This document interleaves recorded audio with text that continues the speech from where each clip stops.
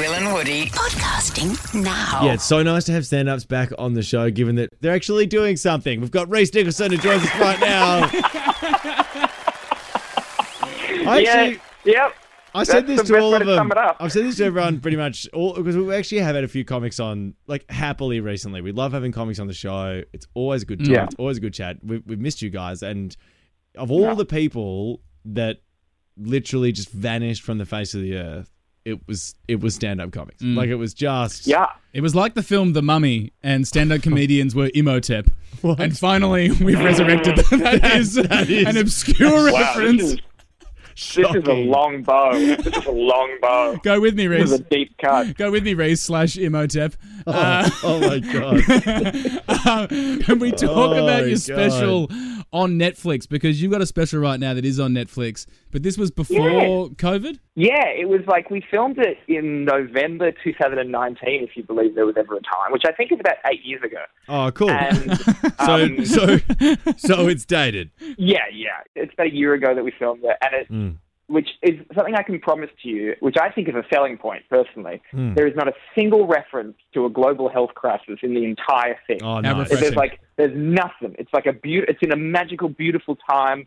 There's like 1,000 people in the audience. Oh. We're all having a great time. We're not scared to touch. So if you want to just, watch it and remember that magical time, but also, people like it. It's gone all right, I guess. I'm very, out of nowhere the other day, I got I'm still reeling from this.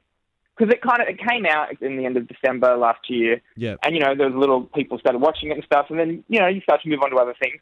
And then the other day, bloody RuPaul of RuPaul's Drag Race fame tweeted about it. Wow. And wild. And said that he'd watched it. And I didn't know what to do with the information. I just, the tweet came up on my phone. And I was, sitting with my partner, and I just didn't know. I just, handed him the phone, and I just started to, shake a little bit. What do you do with that kind of information? And I slipped into his DMs, no reply. Whatever, it's fine. What did you go with on the DMs to the RuPaul? What did you go with?